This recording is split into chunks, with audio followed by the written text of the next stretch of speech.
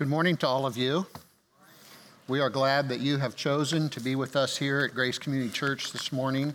I am Pastor Tim.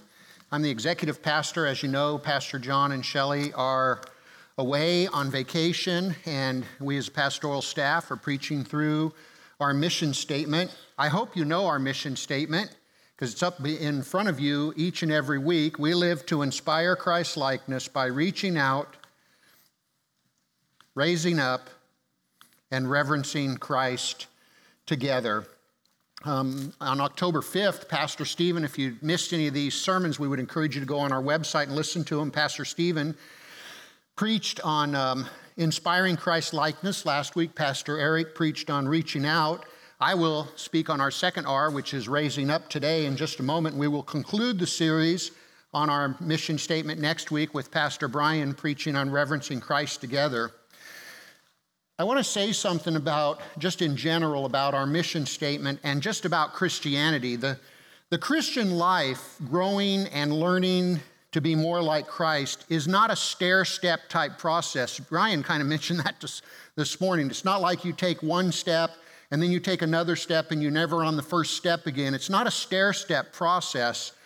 The Christian life is more like a circle that is always revolving, and it never stops until the day you meet the Lord face to face. I'd like to start this morning to illustrate that by looking at a very famous, a very well-known, I should say, portion of Scripture. Open your Bibles, please, to Matthew chapter 28, verses 18 to 20. Please know that these are the words of our Lord Jesus after he was raised from the dead and before the ascension. These are, in a sense, kind of his last commission to us. It's very important. Let's read the passage together. Then Jesus came to them and said, "All authority in heaven and on earth has been given to me.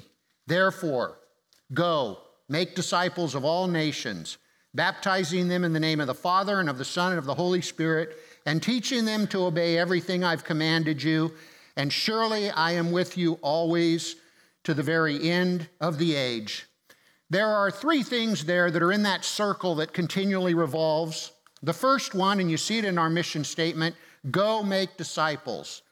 Some have said go, or as you are going through life, it is our responsibility to tell people about Jesus.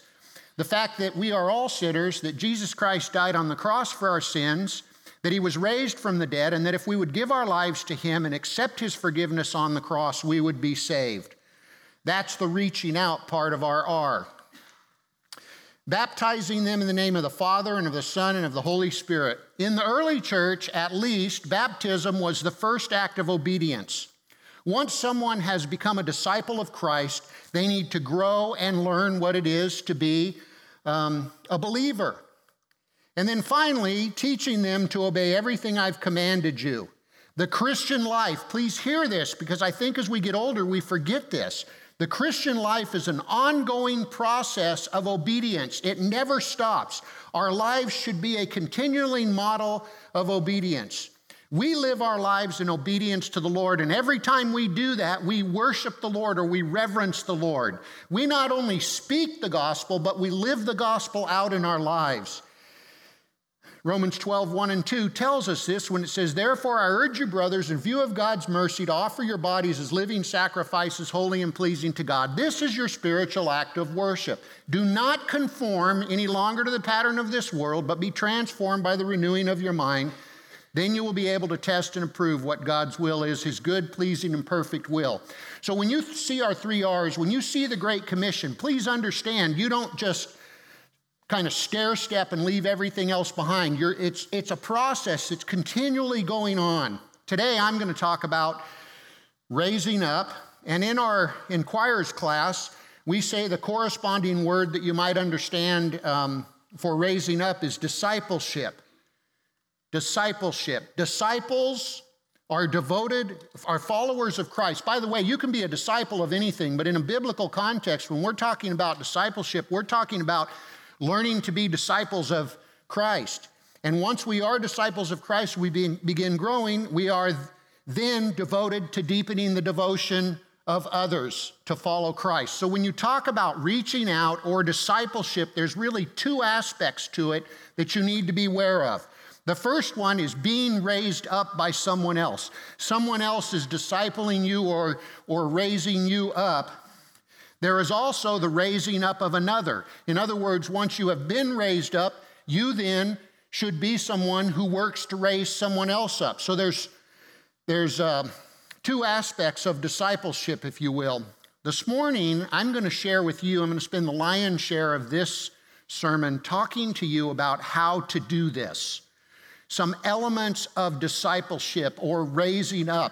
And I want you to know that no matter which aspect of raising up we're talking about, whether it's someone discipling you or you discipling someone else, these elements that I'm going to share with you apply to both. These are things you need to have for raising up to be happening.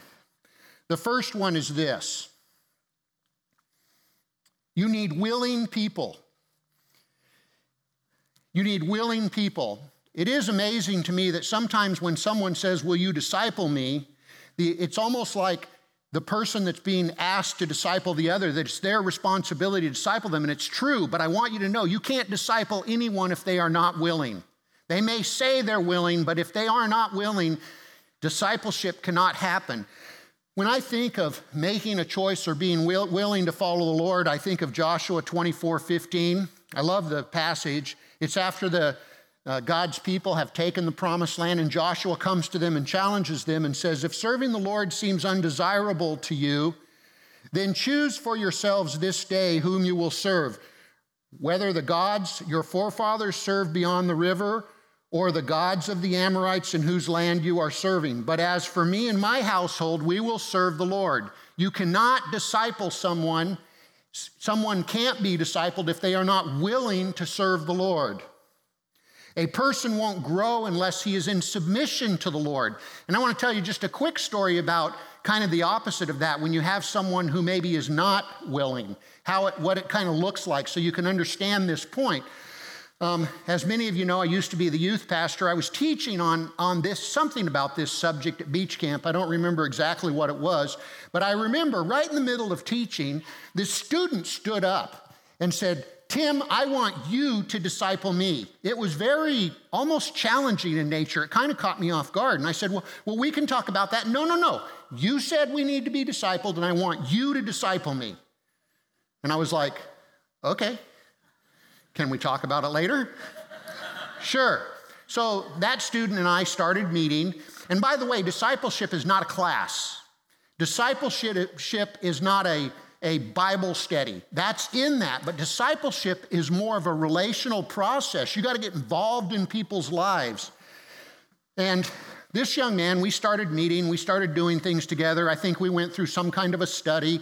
I would meet him to have a soda pop or something together. You know, we would do things together. I got involved in his life. And as we were spending time together, he was sharing with me, somewhere in that process, he got involved with a girl, had a girlfriend, and he was sharing with me about, I wasn't looking for it, but it was just out of the blue one day, he was sharing with me about watching movies with his girlfriend at her house.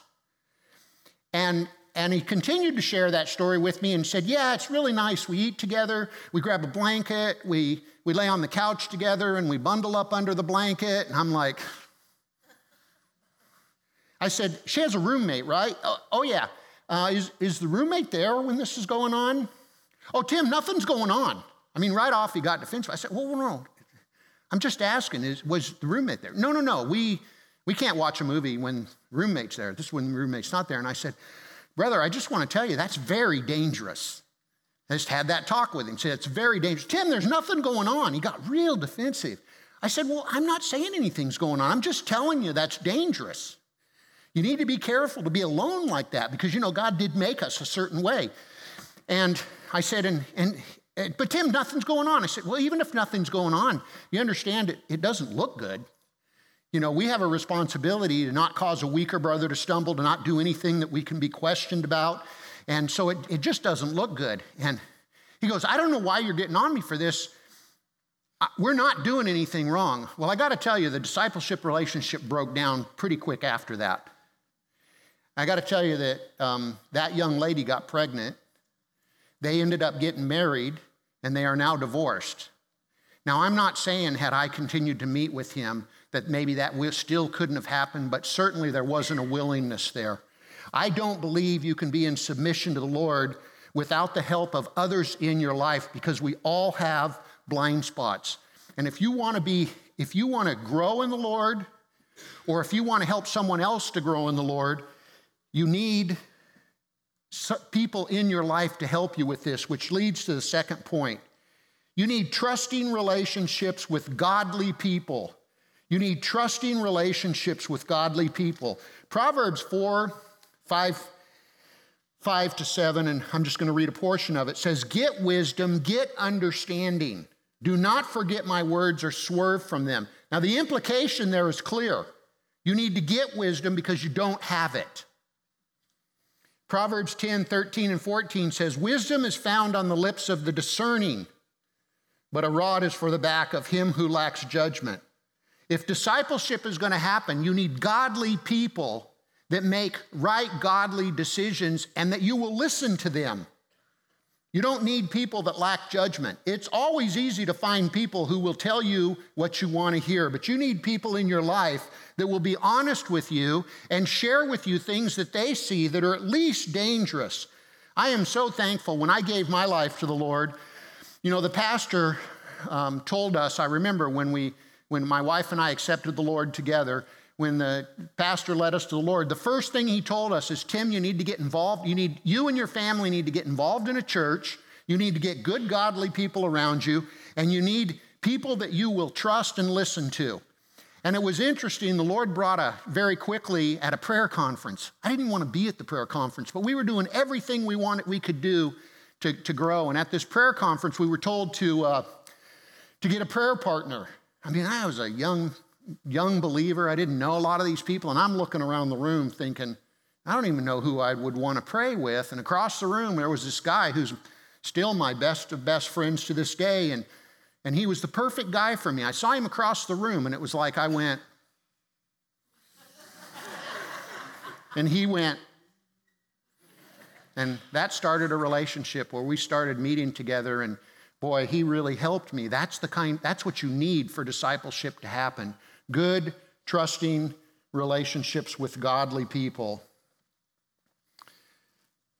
The third aspect, this is not a biblical concept. It's a biblical concept, but you're not going to see biblical words. I'll try to make it clear to you, though. You need role models, not chaperones. This is something I was taught long ago, and I used it back when I was in youth ministry when I was looking for youth staff. You know what a chaperone is? When I think of a chaperone, I think of chaperones at like a school dance. You know, there are older people who are there to make sure that you do what you should do and not do what the school doesn't want you to do. And the thing about chaperones, character isn't important. When I think of chaperones, I think they were there, and I'm almost ashamed to tell you this. This was in my PC days. But they're there to make sure you're not drunk when you come to a dance. They're there to make sure you don't bring alcohol into the dance, although they could be alcoholics for all we know, but they're just there to tell you what you can't do.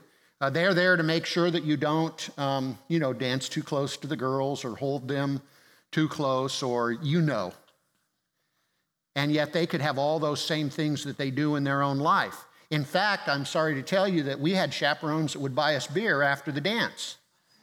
See, a chaperone is you know what they call a chaperone in the scriptures? Hypocrites.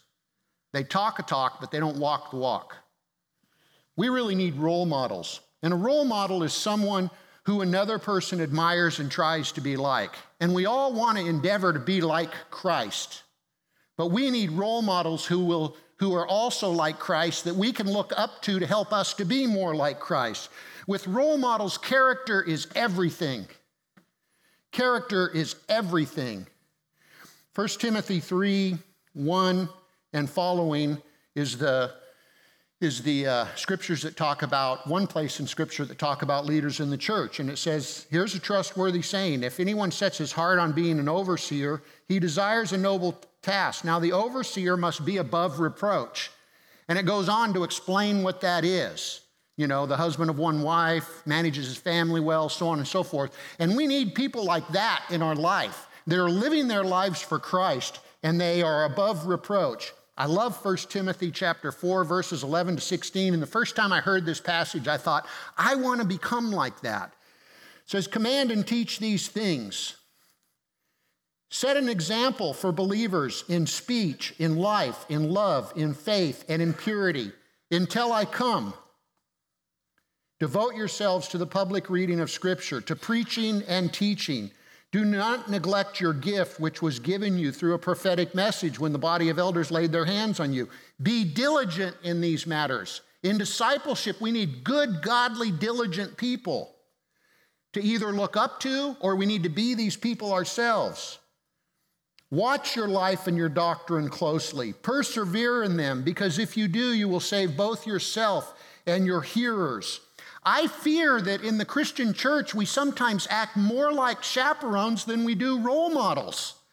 1 Peter 2, 11 and 12, many of us have memorized it. Dear friends, I urge you, now listen to this, as aliens and strangers in the world. You know what that says? We aren't like the world. Chaperones are like the world. And I think sometimes we live that way. We are to be different than the world. It goes on to say, as alien strangers in the world, to abstain from sinful desires which war against your soul. Live such good lives among the pagans that though they accuse you of doing wrong, they will see your good deeds and glorify God on the day that he visits us. Role models. We abstain from things that might be okay in moderation, but we abstain from them for the sake of being an example for people. And we need people in our lives that live like that. We need role models, not chaperones. And then finally, you need discipline. The fourth thing, you need discipline. Now, when you think of discipline, when we think of discipline, I fear we think of punishment. In the Bible, discipline is much more than that. In fact, I looked up the definition of discipline in a Bible dictionary, and listen to what it says. Discipline means to learn and to get to know, a direct kind of acquaintance with something or someone. Discipline refers to a process by which one learns a way of life. A disciple was like an apprentice who was learning a trade or a craft from a master. Such learning required a relationship between the master who knew the way of life, the discipline, and a learner, the disciple. Within the relationship, the master led the learner through a process, the discipline, until the learner could imitate or live like the master. So we need people in our lives that we can look up to, that we can look up to their godliness, that they point us to the Lord. They live their life in a way that we can model their life because they live like Jesus. And if we want to disciple someone else, which, by the way, we are all called to get to that point, if we want to disciple somebody else, we need to be the kind of person that someone can look up to. Now, there's a weird kind of humility in the church. I don't really think it's humility, actually. I think it's really just nothing more than a cop-out. People say, oh, don't look at me. Look at Jesus. Well, that sounds great. But I want you to know something. If you claim the name of Christ, they do look at you. You can't help it. And by the way, the Apostle Paul said, imitate me as I imitate Christ. So we should be the kind of people that imitate Christ so that others can look at us. We ought to live to be role models. People say, don't put me on a pedestal. You are on a pedestal. You can't help it. So quit using it as a cop-out and start learning to live in a right way so that when people look at you, they see Jesus, not the wrong way to do things. Discipline has been removed from our culture in a lot of ways. And I think discipline has been removed from the church. We have a bunch of lazy believers in the church today. It's almost like we think we can just go through life and do everything however we want to do. That's a chaperone. We need to be role models. So let me share some disciplines with you. I'm sharing them with you relatively quickly, but I'll just share a few. This isn't everything that could be said about this, but I'll give you a few. The Word of God, the Bible.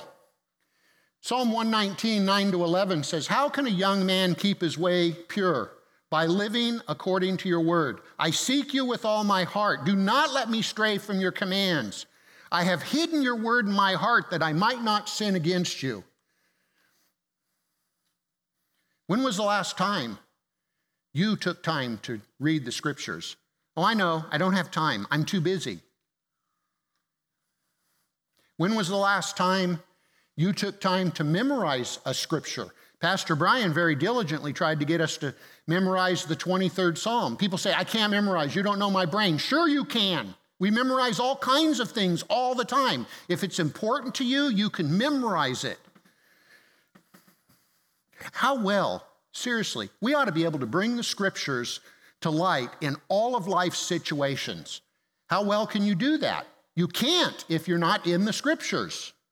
When was the last time you took time to read a good book by a good Christian author speaking on the scriptures? Boy, there's a wealth of books out there. People say, "I don't like to read. I'm not a good reader." You know what? Neither was I. I flunked out of COS.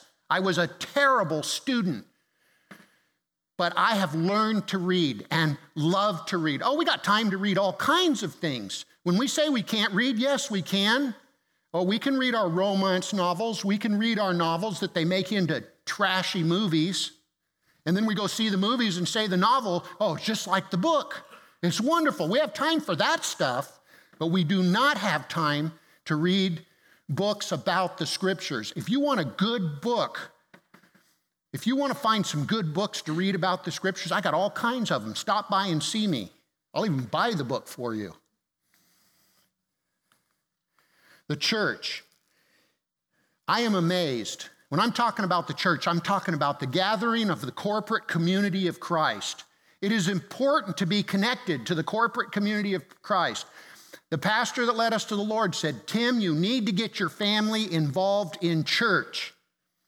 I am amazed at how supplemental the church has become to the Christian life anymore. It's like I come when I can. But I don't need to be there. Listen, let me tell you something about that. You misunderstand how important you are. You do. A few weeks ago, I was struggling, and I'm not going to look to that side of the room because it'll make me cry, but I was struggling. I was having a terrible day, and someone came up to me, did something I don't think she's ever done before, put her arms around me and hugged me and just gave me a little kiss on the cheek. I just felt like Jesus reached down and told me it was going to all be okay, Tim. What if she hadn't come to church that day? You don't underestimate the importance of being with godly people. It matters. Hebrews 10, 24 and 25, you know it. I quote it almost every time I preach. Let us consider how we may spur one another on towards love and good deeds. Let us not give up meeting together as most, it says as some, but I happen to think as most are in the habit of doing. But let us encourage one another, and all the more as you see the day approaching. I don't understand coming to church and going home. I really don't. I think Sunday, I'm tired. It's my day of rest. It's your day of rest to worship the Lord, if you want to go back to that principle. Listen to this. And I don't have time to give you more passages, but I could prove it to you from Scripture. If you want to sit down with me, I'll show you what Scripture says. If other things are more important to you than the Lord's church, then those things are more important to you than the Lord. If other things are more important to you than the Lord's church, then those things are more important to you than the Lord.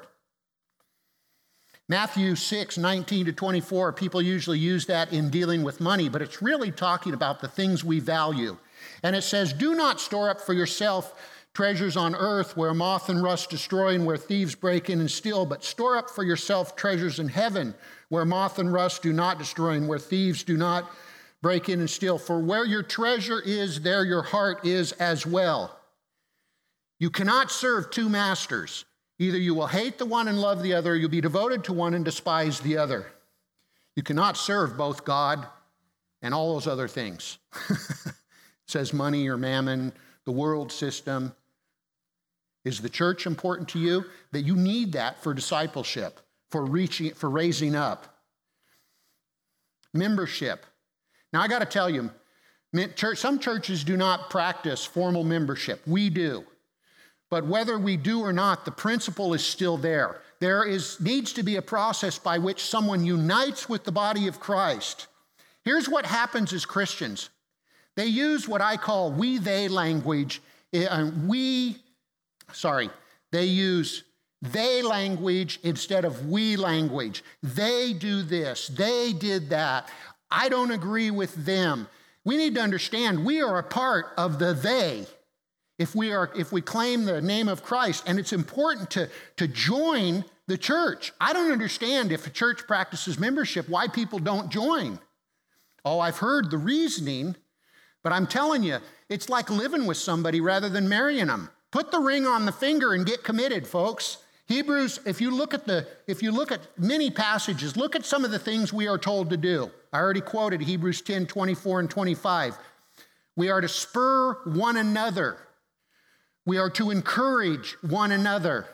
1 Peter 1:22 says that we are to love our brothers and love one another deeply.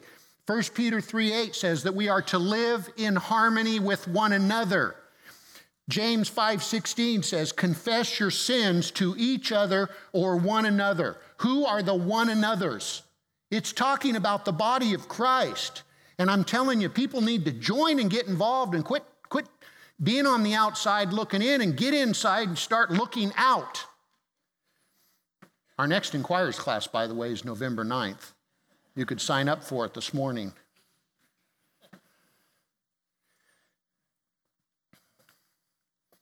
Service. It's another discipline. Do you know if we claim the name of Christ, we will follow his example? If we claim the name of Christ, we will follow his example.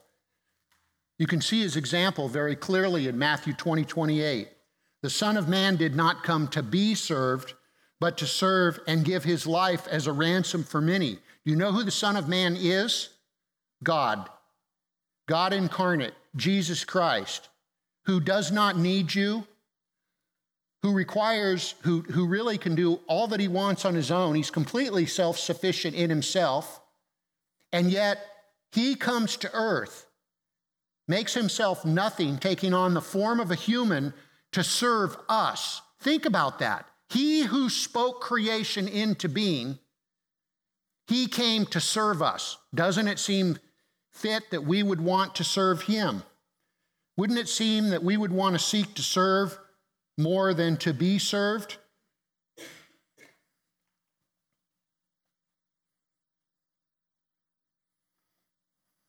1 Peter 4:10, listen to these passages. Each one should use whatever gift he has received to serve others, faithfully administering God's grace in various forms. Philippians 2:3-5 and 7, which I just quoted portions of it. Do nothing out of selfish ambition or vain conceit, but in humility consider others better than yourselves. Each of you should look not only to your own interest, but also to the interest of others. Your attitude should be the same as that of Christ Jesus, who took on the very nature of a servant.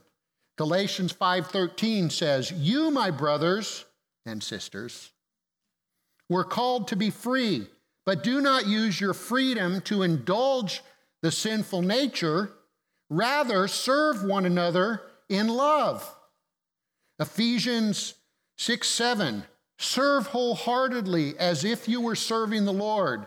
When that pastor who led us to the Lord told us that we needed to get involved in the church, he said, and Tim, start serving, because you will learn what it's like to be a believer, to be a Christian, if you will serve.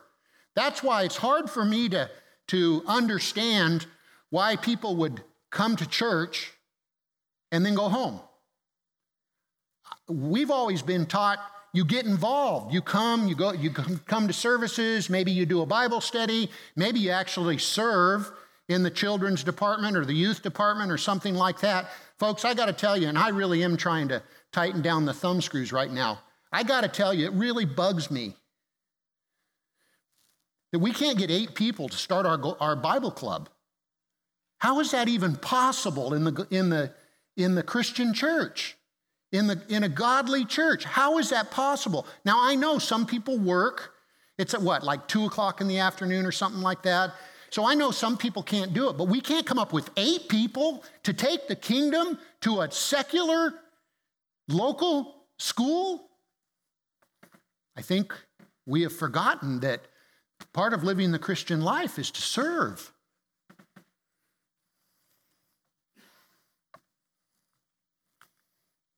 Influences, we need to think about that.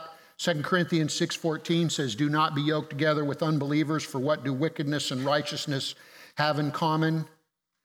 I think we need to look at our activities. 2 Corinthians 11:3 says this, I am afraid that just as Eve was deceived by the serpent's cunning, your minds may somehow be led astray from your sincere and pure devotion to Christ. You know why people don't have time for the church? Because they're caught up in too many other things. Why do they not have time to do the things of God? Because they're caught up in too many other things. And the last one I'll give you, and I'll just read the passages to you, giving.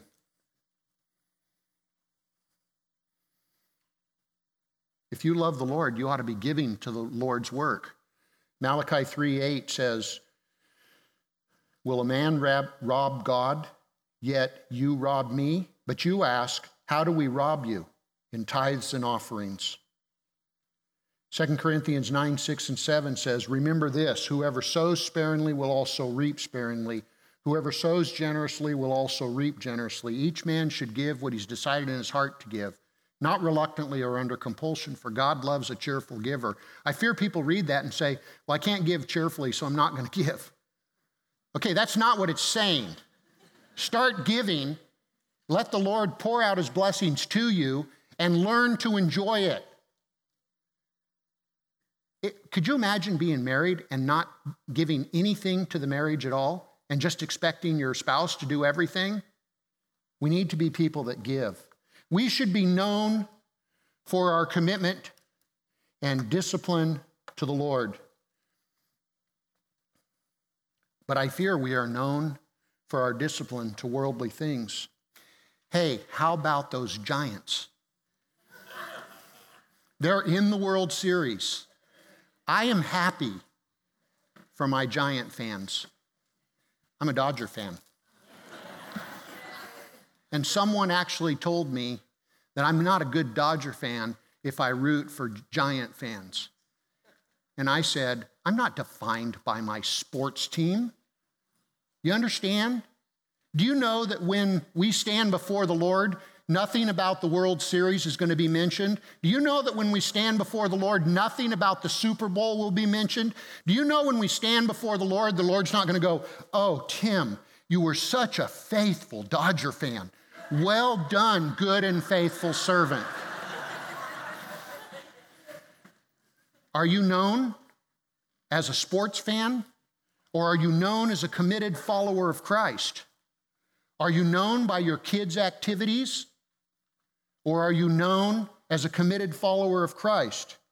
Are you known because of your workout plans, groups, by your dietary supplements, by your anti-aging creams? These are things I see on Facebook as if they're like miracles. What about your crafts or your romance novels or your politics? Sometimes I think politics just really, it's like somehow we're a good Christian if we have a good political stand. We read about Christians who had no political rights at all. Or are we known for being a committed follower of Christ? I've spent a lot of time this year thinking about death. If you know anything about our family, you know why. And what hits me is when my time comes, what will I be remembered for? Will I be remembered for something I did here on earth, or will I be remembered as just a a committed follower of Christ. What about you? When your time comes, what are you going to be remembered for? Not that I don't even think we need to set a legacy. In fact, I think we need to point people to Christ. But you understand what I'm saying, don't you? A song came to my mind, and I've asked Brian if we could sing the song together. I love the song. It's called 10,000 Reasons, Bless the Lord. Bless the Lord, O my soul. O my soul. Worship his holy name. Seem like never before. Does our life sing out worship to the Lord? There's a verse in it, and I want you to pay attention to it. On that day when my strength is failing, the end draws near and my time has come. Still my soul will sing your praise unending. 10,000 reasons. Let's stand and sing the song together. This will be our closing prayer. Once the song's over, if you'd like to speak with someone about something that the Lord's been telling you this morning, come forward. We'll have people up here to be with you. But when the song's over, you are dismissed.